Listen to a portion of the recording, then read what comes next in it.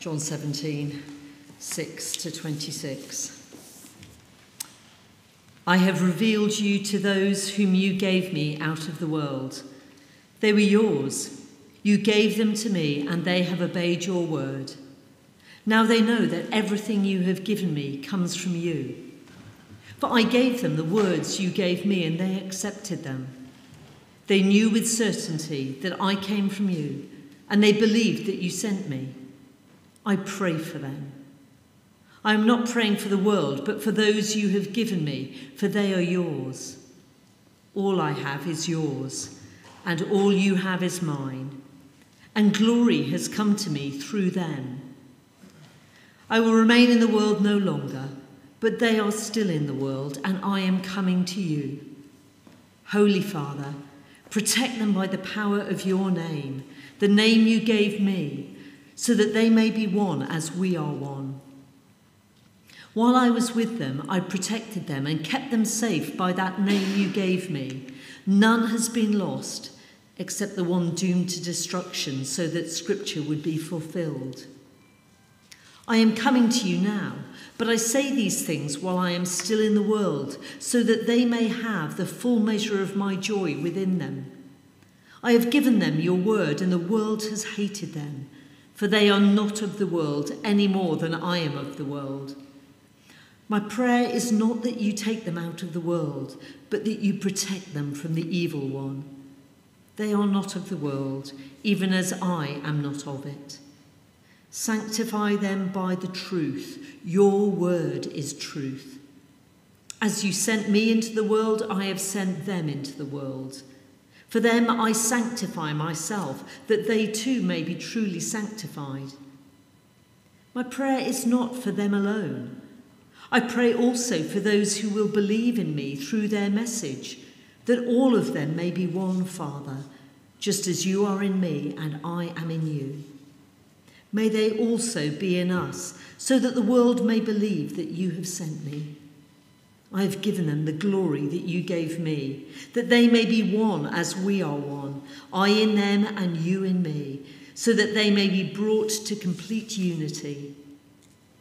Then the world will know that you sent me and have loved them even as you have loved me.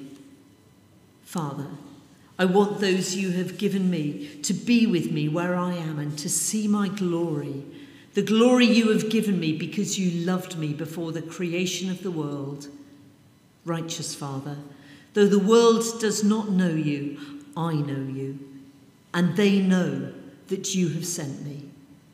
I have made you known to them and will continue to make you known, in order that the love you have for me may be in them, and that I myself may be in them.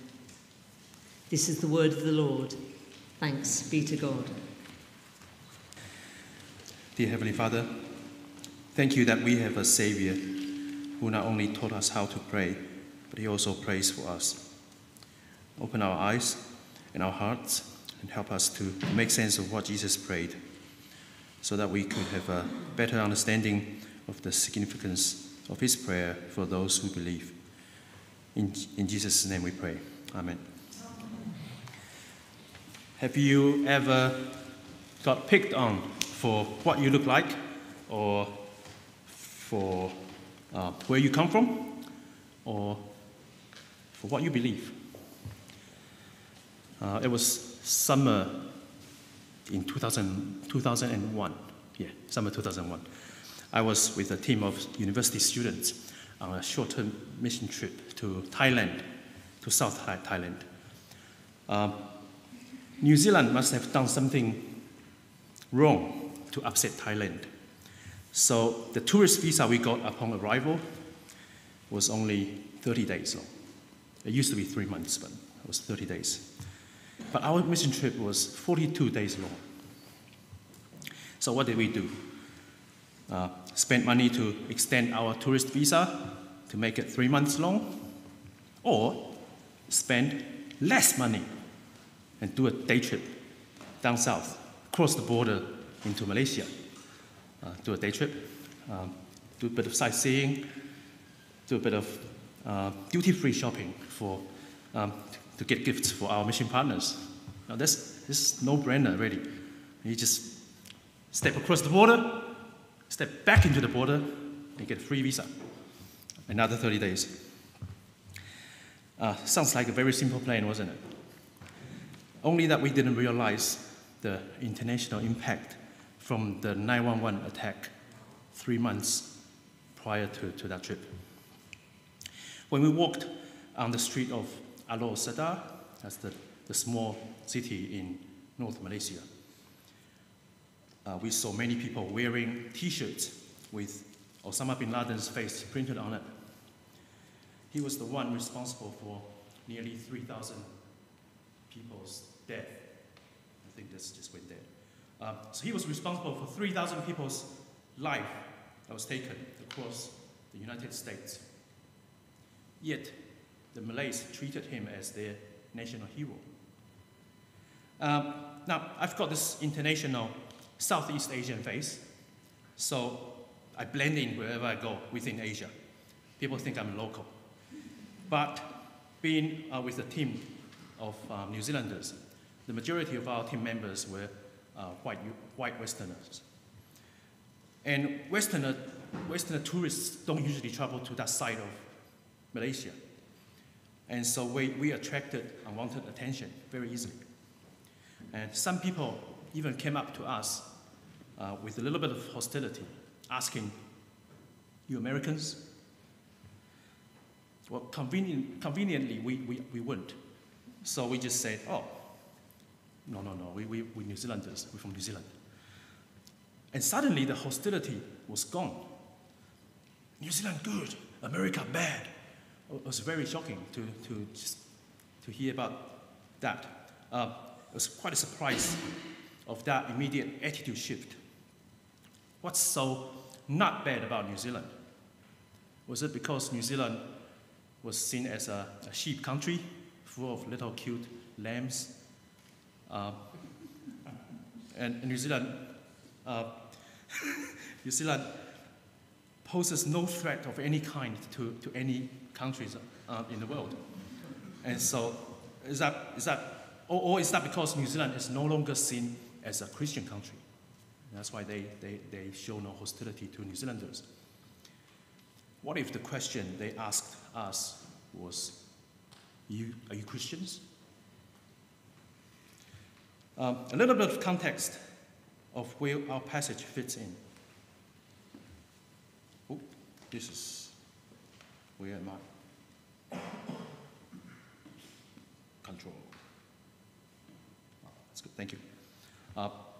Before and during this last meal Jesus had with his disciples, he told them multiple times that it would be hard for those who follow him because the world will hate them. The world will hate them because of Jesus. They will hate his followers for his name's sake. The world will hate them for who they follow and for what they believe.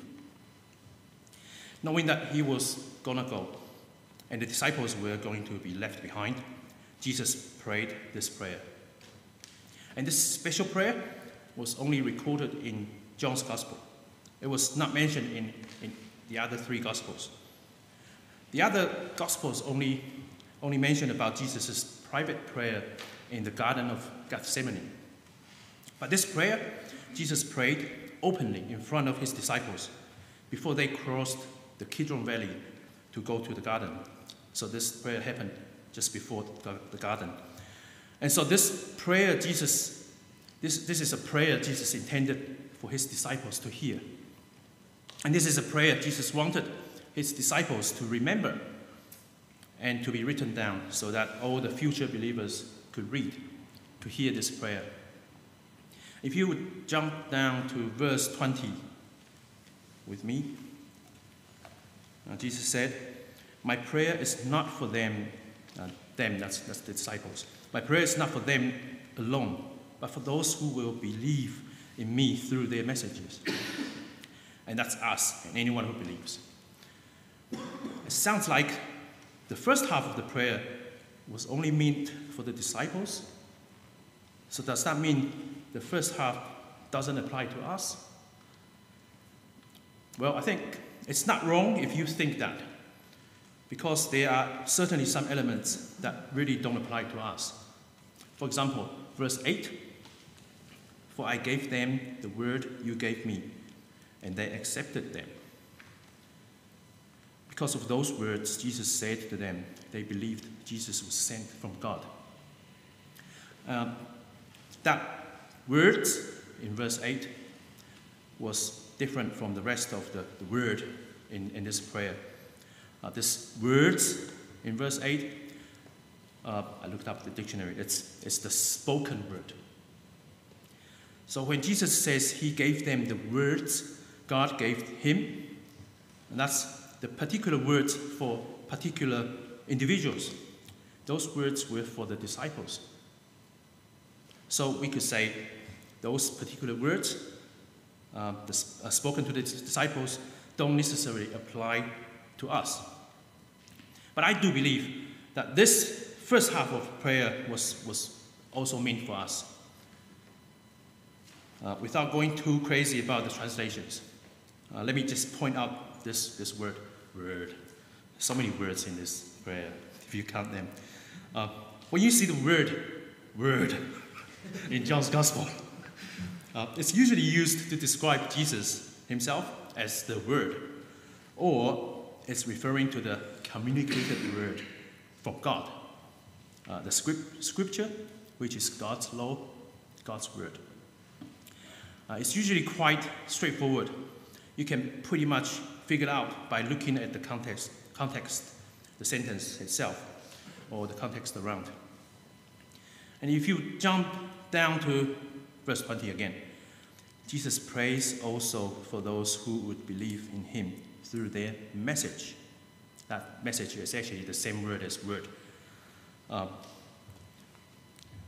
So the message of the disciples, the words, the transmitted words of the disciples, that's the gospel. And of that, Jesus also prayed for the same unity for those future believers.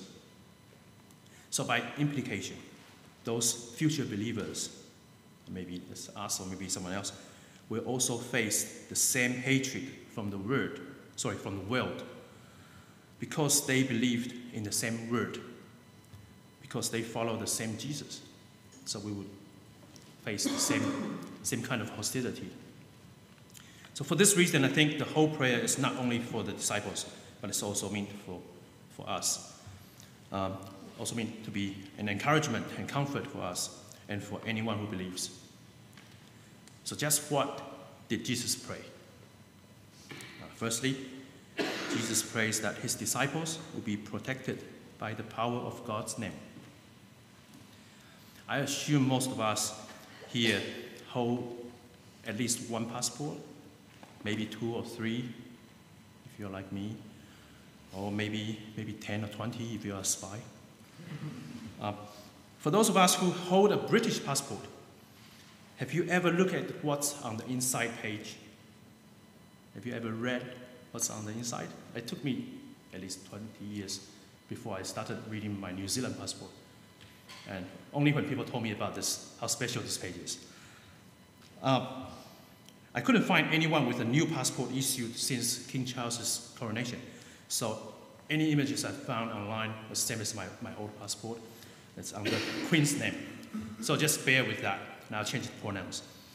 But any newly issued passport would say, His Britannic Majesty's Secretary of State requests and requires in the name of His Majesty all those whom it may concern to allow the bearer to pass freely without let or hindrance, and to afford the bearer such assistance and protection as may be necessary.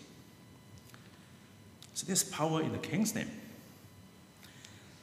You see, if things go wrong in the country you travel to, as a British citizen, you were under the protection of the King's name, under the King's name.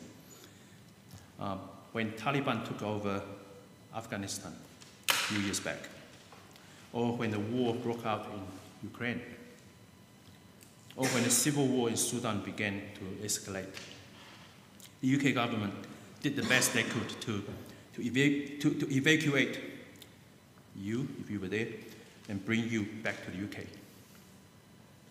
But even with such a useful passport, there's no genuine guarantee of safety, according to the official government website. Just go to gov.uk and do a bit of search. You'll see this phrase. You are responsible for your own personal safety. We do not have a general duty of care to British nationals abroad. That's a bit sad, really. I guess it's because the King of Great Britain is the King of Great Britain. He's got no jurisdiction outside of his own realm. So once you leave this country and go elsewhere, you're on your own. As Christians, it's a bit similar at the same time, but very different. You see, verses 13 and 14. We're citizens of God's kingdom, living in this world as foreigners.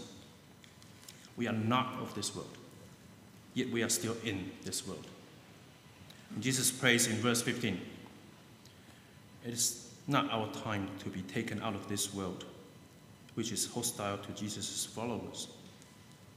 But Jesus prays that God will protect them by the power of his name. It's verse 11. And to protect them from the evil one. It's verse 15. The biggest difference, though, is that Jesus promised that he would come back to take us home.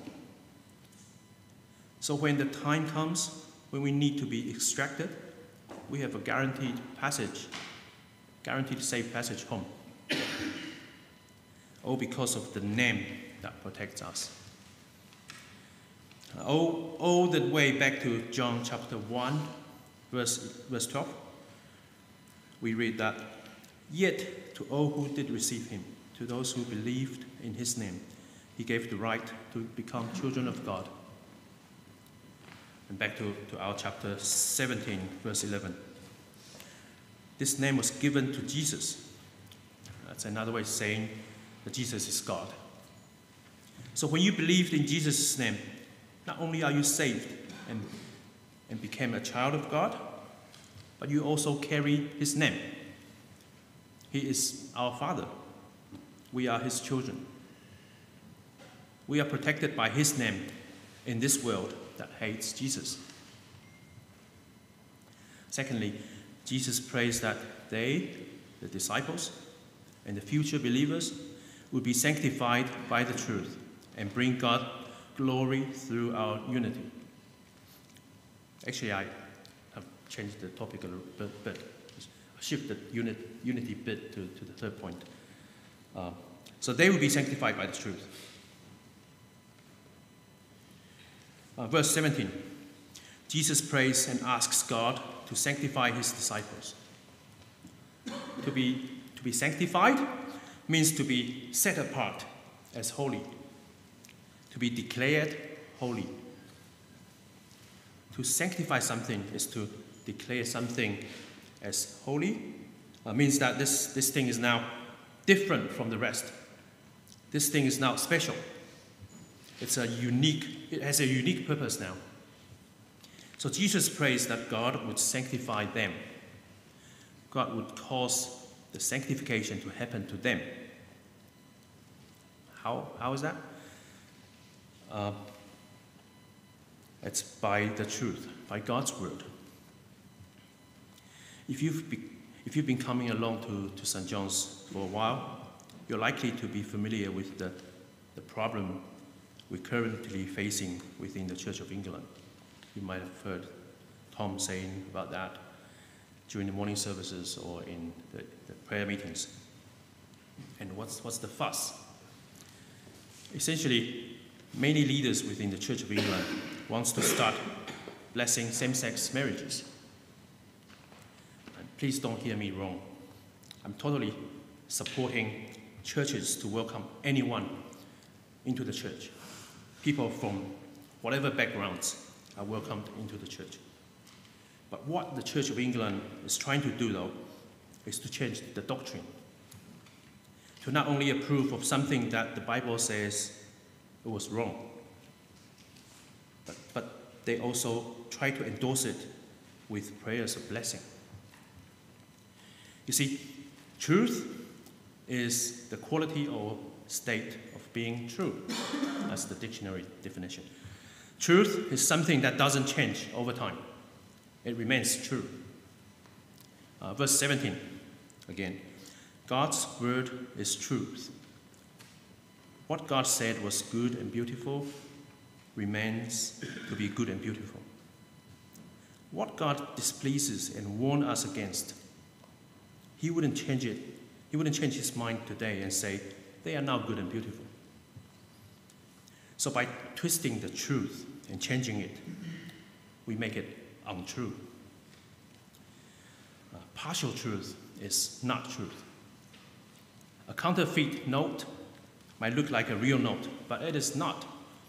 And you might be able to deceive people when you go do your shopping and pay them with fake money. But a fake money is a fake. You see, we mean to be sanctified by the truth, by God's word. We mean to be different, to be set apart. But when we reject truth, we're no longer set apart. We became like the world. Jesus said earlier during the meal in John 15, if you belong to the world, it will love you as its own. As it is, you do not belong to the world, but I have chosen you out of the world. That is why the world hates you. So we're chosen, set apart out of this world. So how do we know the truth then? How do you know what is true? Well, we could read God's word. You could listen to God's word. We could study it. But most importantly, the Holy Spirit will guide you into all truth. Jesus has given his Holy Spirit to those who believe. And with the Holy Spirit living in you, he will continue to be a witness for Christ, to convict people of their sins, and to pointing people to the truth. Lastly, Jesus prays that our oneness will be our witness. Jesus prays in verse 21 that all of them may be one. Verse 22, that they may be one as we are one. In verse 23, that they may be brought to complete unity. Why does Jesus pray this? Verse 21, so that the world may believe. In verse 23, that the world will know. When we have unity, we make Jesus known to the world. People get to see what kind of love God has for us. How cool is that? Our oneness shows the world that it is like, what it is like to have a relationship with God.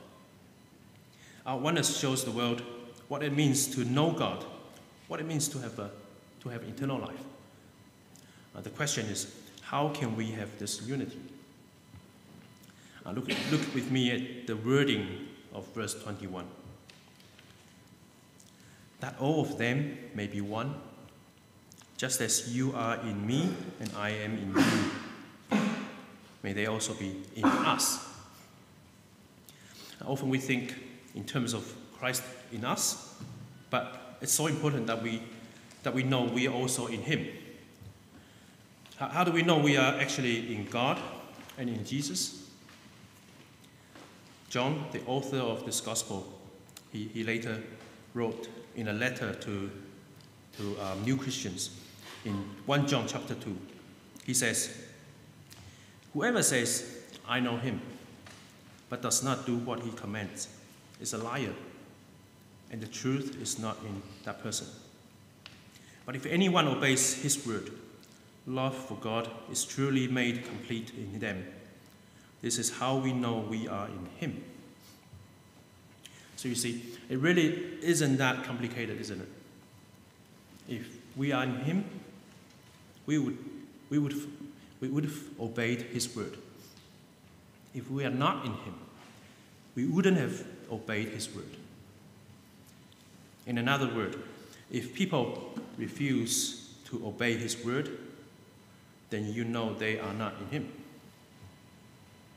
I remember about 6 months ago, when King Charles was crowned king, there were those people on the street chanting, "Not my king, not my king." Many of them are actually British citizens, which is quite ironic. They hold British passports.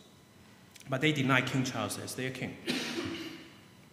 My point is, if we claim to be Christians, for those of us who are Christians, we are part of God's kingdom, and we acknowledge Jesus Christ as our king. Even though we live in this world, our citizenship is in heaven. And as citizens of God's kingdom, we are representatives of that kingdom. We obey the laws of God's kingdom, which is God's word, which is truth. But if anyone goes around telling you contradicting things to what God says in his word, then they are essentially saying to God, "You are not my king." In fact, the Bible teaches us to be careful not to associate with those who bring false teachings into the church. So please don't be discouraged if you can't have unity with someone who fundamentally believes in something that's totally different from what you believe. But please distinguish between unity and uniformity. For example, some Christians think they should all kneel when they pray, especially when they pray the prayer of confession. And some Christians think it's more respectful to God by coming to church fully dressed. Those are all good things. But even if you come to the church in your flower shirt, in your full Hawaiian outfit, and maybe I really find you looking funny, it really doesn't matter. That won't affect our unity. You see what I mean? We can approach worship, music, church life, or even church government in various ways. We can still have unity despite different opinions on those secondary issues, as long as we all stick to the truth and be unified on the central doctrines of our faith. But we can't have unity with people who reject the truth. Finally, this kind of complete unity Jesus describes in verse 23. Is it really achievable? Sometimes I'm a bit skeptical about that. But Jesus thinks it's achievable. He said earlier in John 15, he said, "I am the vine, you are the branches. If you remain in me and I in you, you will bear much fruit. This is to my Father's glory, that you bear much fruit, showing yourselves to be my disciples." And back to chapter 17, verses 22 and 23. "I've given them the glory that you gave me, that they may be one as we are one. Then the world will know that you sent me and have loved them even as you have loved me." The question for us then, would we open our hearts and be receptive to the truth he continues to make known to us? Or would you reject it? When we have the truth in us, as we remain in him, we bear fruit and bring glory to God. We bring glory to God by being one. And through our unity, we point people to a relationship with God and with Jesus Christ, whom he has sent. Let's have a moment of quiet, and I'll close us in prayer later.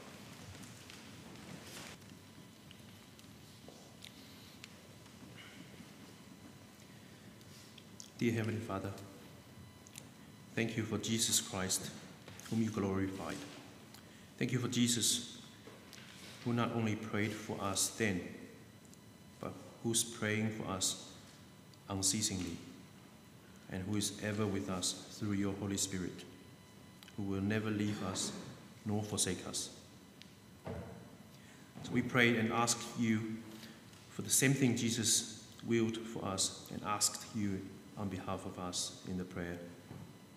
Father, in the power of your name, protect us and protect all your people in this world that is hostile to you and to your word.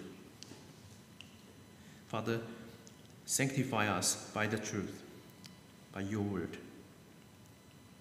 We thank you for Jesus, who has never stopped to make you known. Help us to grow in our knowledge of your truth, your word, so that we might know you better and love you more and obey your commands, and to remain in you as Christ in us, so that we may be brought to complete unity. May your Spirit cause us to bear much fruit, so that we might bring glory to you. In Jesus' name we pray. Amen.